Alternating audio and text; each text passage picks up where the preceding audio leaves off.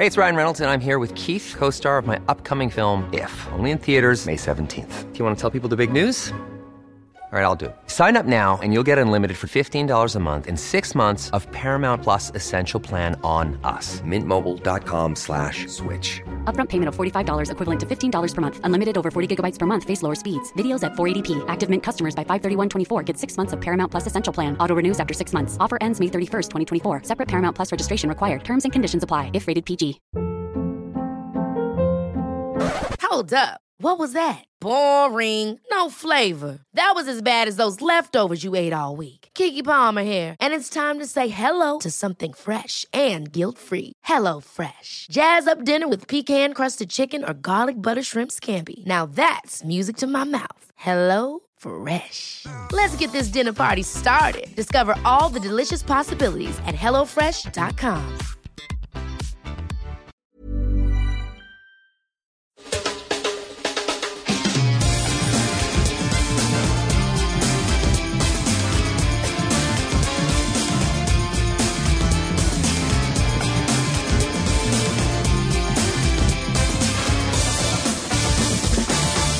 Du lyssnar på Visste du, en podcast från vinguiden.com.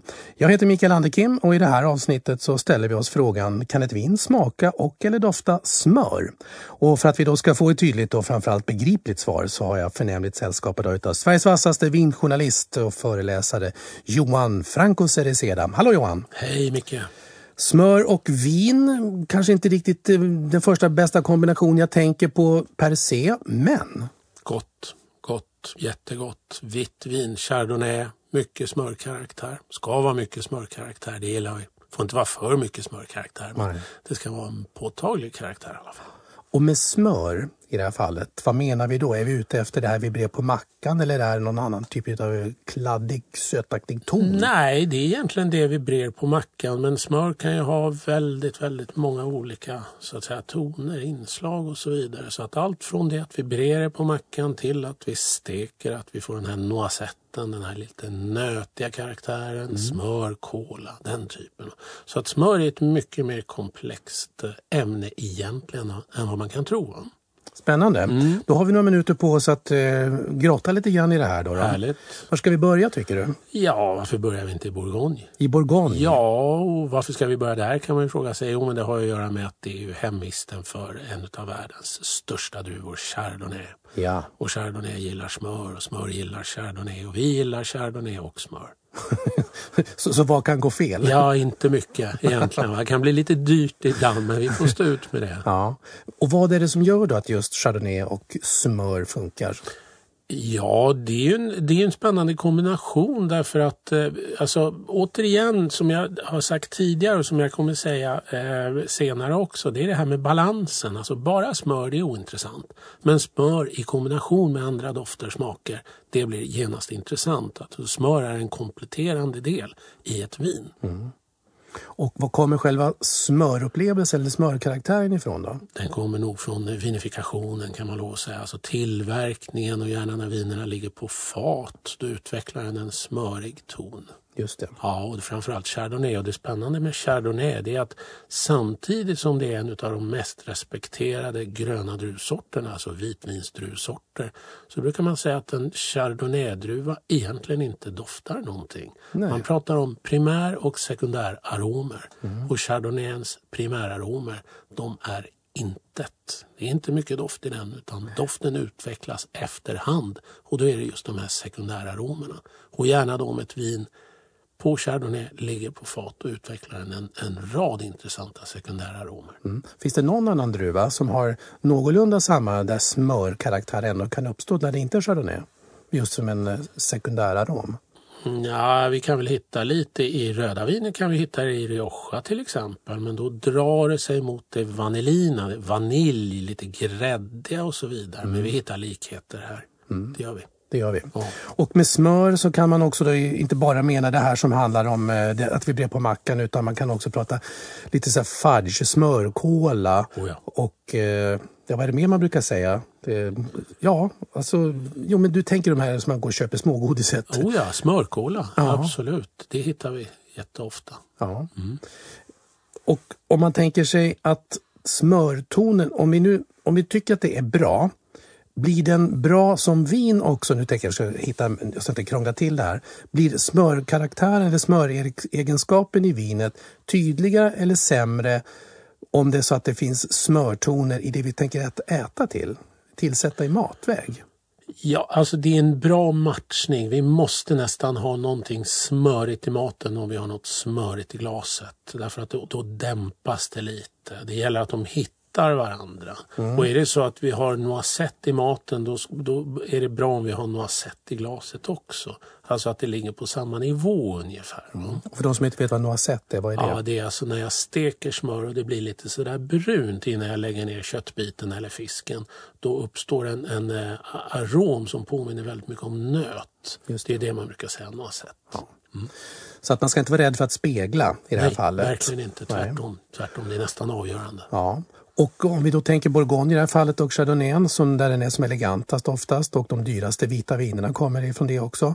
Är det en del utav hur mycket spelar ekfaterna in i det här fallet också då? Ja, de spelar väldigt mycket in. Det gör de naturligtvis. Och många vita Bourgogne ligger länge på ekfat. Då har de ju också fått lite kritik för vad många tycker att det blir för mycket planka, för mycket smör. Men om man har lite tålamod och låter de här vinerna ligga något år till så kommer det här dämpas en smula. Vi ska ju vara medvetna om att smörintensiteten alltid är som mest påtaglig när vinet är ungt. Sen utvecklas den blir mjukare, den blir försiktigare, den blir lite mer subtil och det gillar vi ju. I Australien och i Kalifornien så var det väl också många där som översmörade sina viner. Ja, det blev nästan lite ett skämt ett tag. Vi pratade om överfatade Chardonnay-viner från Australien och då visste alla precis vad man pratade om, eller de sa i alla fall att de visste det. Men den tiden är förbi, det är klart att vi kan hitta det fortfarande. Och jag tycker väl att det är bra mångfald, det är ju alltid spännande. Men sen om det blir för mycket av smör då blir det inte kul, va? Det blir ju lätt klumpigt. Och det är bara att föreställa sig när vi gör en potatismos och vi har för mycket smör i, vad smakar det då? Ja. Vi har smör och inte potatismos. Nej. Faktiskt. Så att smör är en spännande smakförstärkare. Det är spännande smakförstärkare, men det kan man också förstå för att det finns faktiskt människor som inte klarar av att äta smör. Absolut. För att de tycker att det blir äckligt, det växer i munnen och så. Och det är klart att då vill man inte hitta det i ett vin heller då. Nej, det vill man inte. Men som sagt, smör i ett vin, det är ju inte en isolerad egenskap utan vi hittar ju väldigt mycket annat om det är ett bra vin vill säga. Och hur är det med Chardonnay-druvan då som bevisligen har en tendens att kunna plocka upp den här egenskapen? Om det är ett ståltanksjäst Chardonnay då, för nya världen säger vi.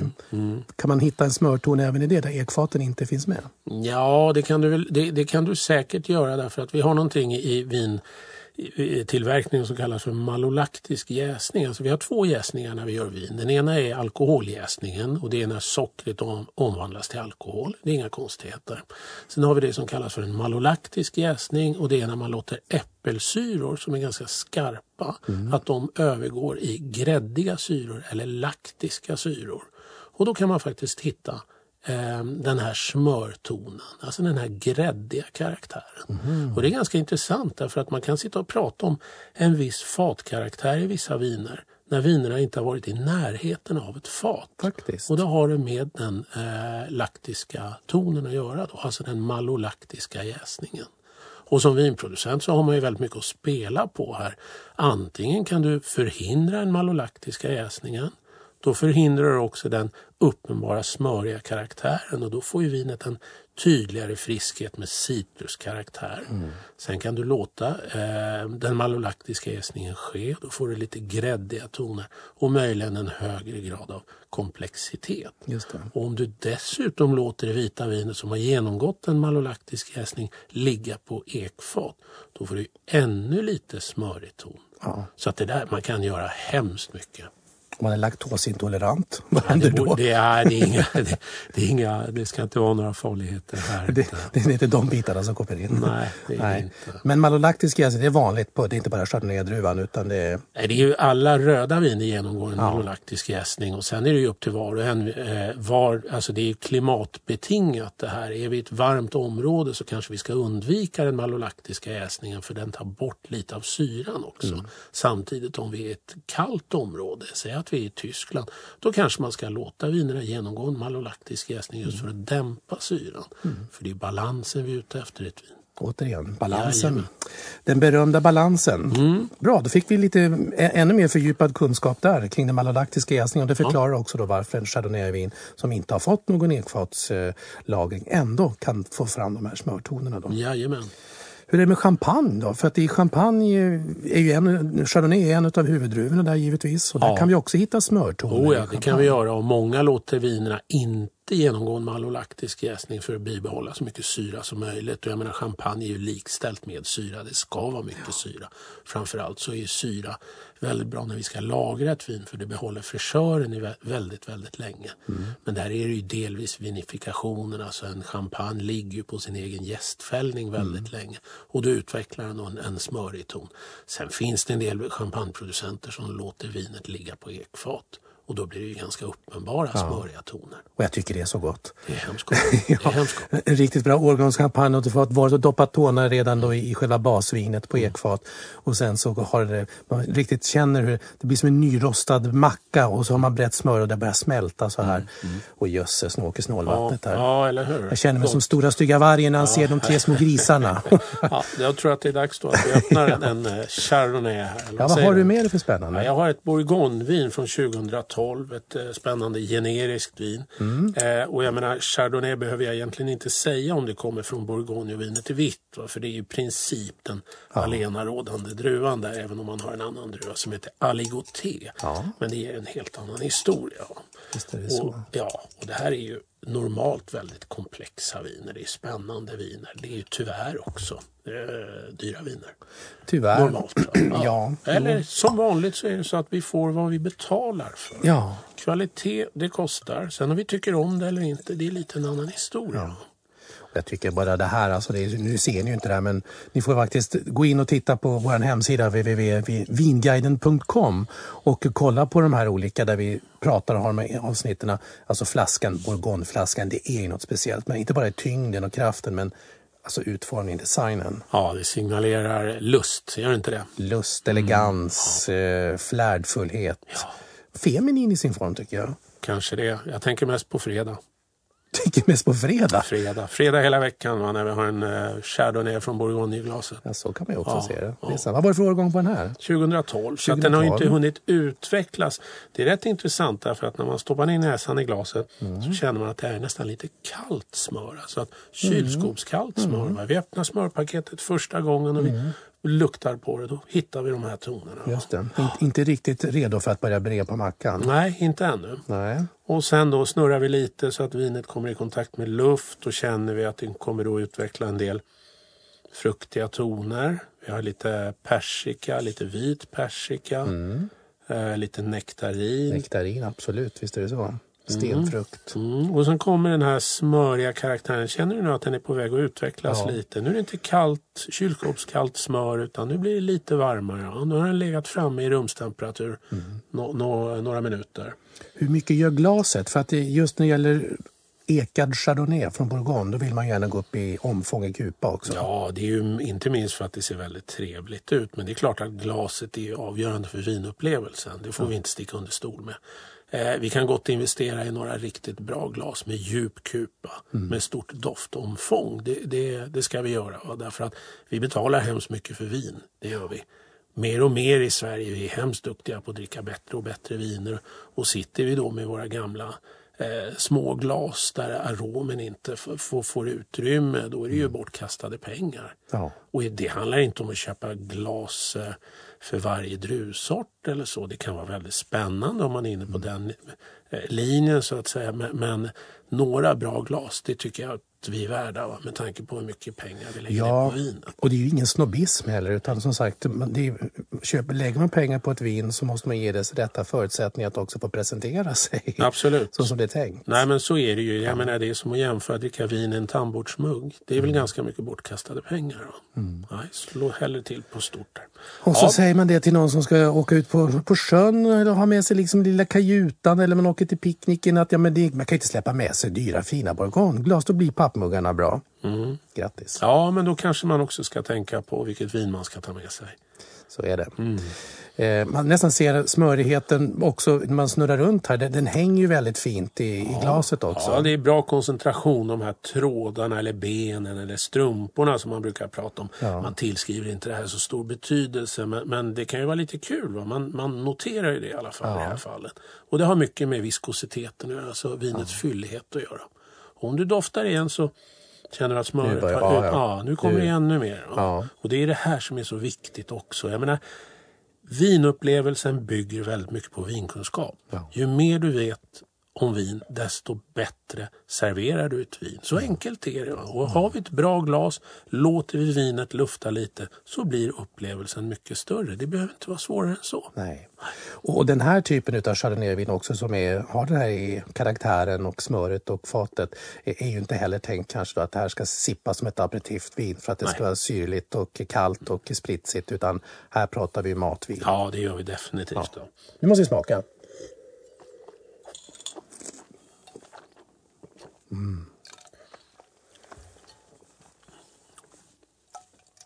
Ja, jag sa fredag hela veckan och jag vidhåller. Det här är ett jättespännande vin på många sätt och vis. Ja. Det är svårt att inte tycka om det här. Det är svårt att inte älska det. Det är svårt att inte älska det. Ja. Det lägger sig så, och det finns en sån vacker mineralitet som lägger sig på tungan. Det gör det. Som ett sammetsmycke. Så här. Ja, absolut. Och du har också, återigen så finns den här fräschören. Du har en bra syra. Bra syra. Eller hur? Alltså, tungan börjar jobba här. Vi har en smörig karaktär, vi har en bra tropisk frukt, vi har den här persikan, den vita persikan. Ja. Vi har en friskhet, det är ett långt vin. Vi har en liten eldig karaktär också i längden här. Det ger inte med sig utan det fyller munnen så att säga. Och då är det inte fyllighet när jag pratar om, det är en annan sak som sagt. Ja. Och så tycker jag också att i och med att den får hänga kvar en stund så det blir nästan som i och med att den har en viskositet i sig då, och klär in gomseglet så här på ett vackert sätt. Och när det faller så blir det så här, som återigen in med luften i munhålan och så då blir det nästan en sån här noisette där det möter lite bränt fat. Absolut. Brynt smör. Brynt smör. Brynt smör, ja. Jajamän. Jättefint. Så att smör kommer i olika skepnader. Ja, det gör det. I olika nivåer, definitivt. I olika lager. Och det är också det som gör ett vin mer intressant än ett annat vin. Ja. Alltså, ju mer vi hittar i ett vin, desto högre kvalitet har det förmodligen. Vi behöver inte tycka om det som sagt, men så är det normalt. Så är det normalt, ja. Och vad äter man till den här då? För att det är lite speciellt. Här måste man ju också ge vinet en chans med en fin partner. Ja, det tycker jag. Jag kan ju tycka att, herregud, smörstekta pilgrimsmusslor. Vad tror du nu? Ja. Eller en torskrygg som vi steker kort i just den här noisetten. Och så serverar vi det till en tryfflad potatismos eller stekta grönsaker bara. Kan det bli för mycket och sånt där? Nej, det tror jag väl inte. Ja, det vore väl synd. Jag tänker tryffel också, för tryffel är ju också en väldigt distinkt smak och doftkaraktär. Lite försiktigt med tryffeln, definitivt försiktigt. Brukar man inte säga det att det är en av de absolut dyraste förstås upplevelserna, men också kanske de godaste. Det är väl en Batard Montrachet och en vit tryffel. Ja, absolut. Definitivt. Tillsammans. Gott är det. Man får betala för det. Man får betala för det. Ja. Det får man göra. Men det kan vara värt någon gång. Ja, men man kan också köpa 200 kronor Chardonnay och steka en torskrygg. Det går jättebra. Ja, bara sällskapet är trevligt med ett annat också. Ja. Så smör har ju då bevisligen vad ska jag kalla renommet av att vara en väldigt bra egenskap i ett vin. Det kan både smaka och dofta. Jag har konstaterat här i stilla vin som framförallt i Bourgogne, Chardonnay, men också i Champagne då. Så att hur ska vi sammanfatta det här tycker du? Vi kan sammanfatta det som så att tidigare fanns en trend som vi kallade för ABC. Anything but Chardonnay. Vi tyckte att Chardonnay-vinerna började bli lite tråkiga. Ja, men Chardonnay har ju återtagit första platsen bland vinerna, bland konsumenterna för att vi älskar det här. Och i synnerhet ett sånt här vin. Vi förstår varför Chardonnay verkligen älskat av alla. Verkligen. Ja.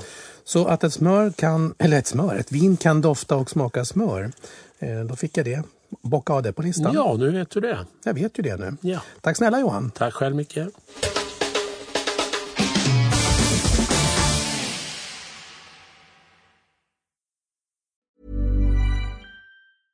Imagine the softest sheets you've ever felt. Now imagine them getting even softer over time. That's what you'll feel with Boll & Branch's organic cotton sheets. In a recent customer survey, 96% replied that Boll & Branch sheets get softer with every wash. Start getting your best night's sleep in these sheets that get softer and softer for years to come. Try their sheets with a 30-night guarantee. Plus, get 15% off your first order at bollandbranch.com. Code BUTTERY. Exclusions apply. See site for details. Ever catch yourself eating the same flavorless dinner 3 days in a row?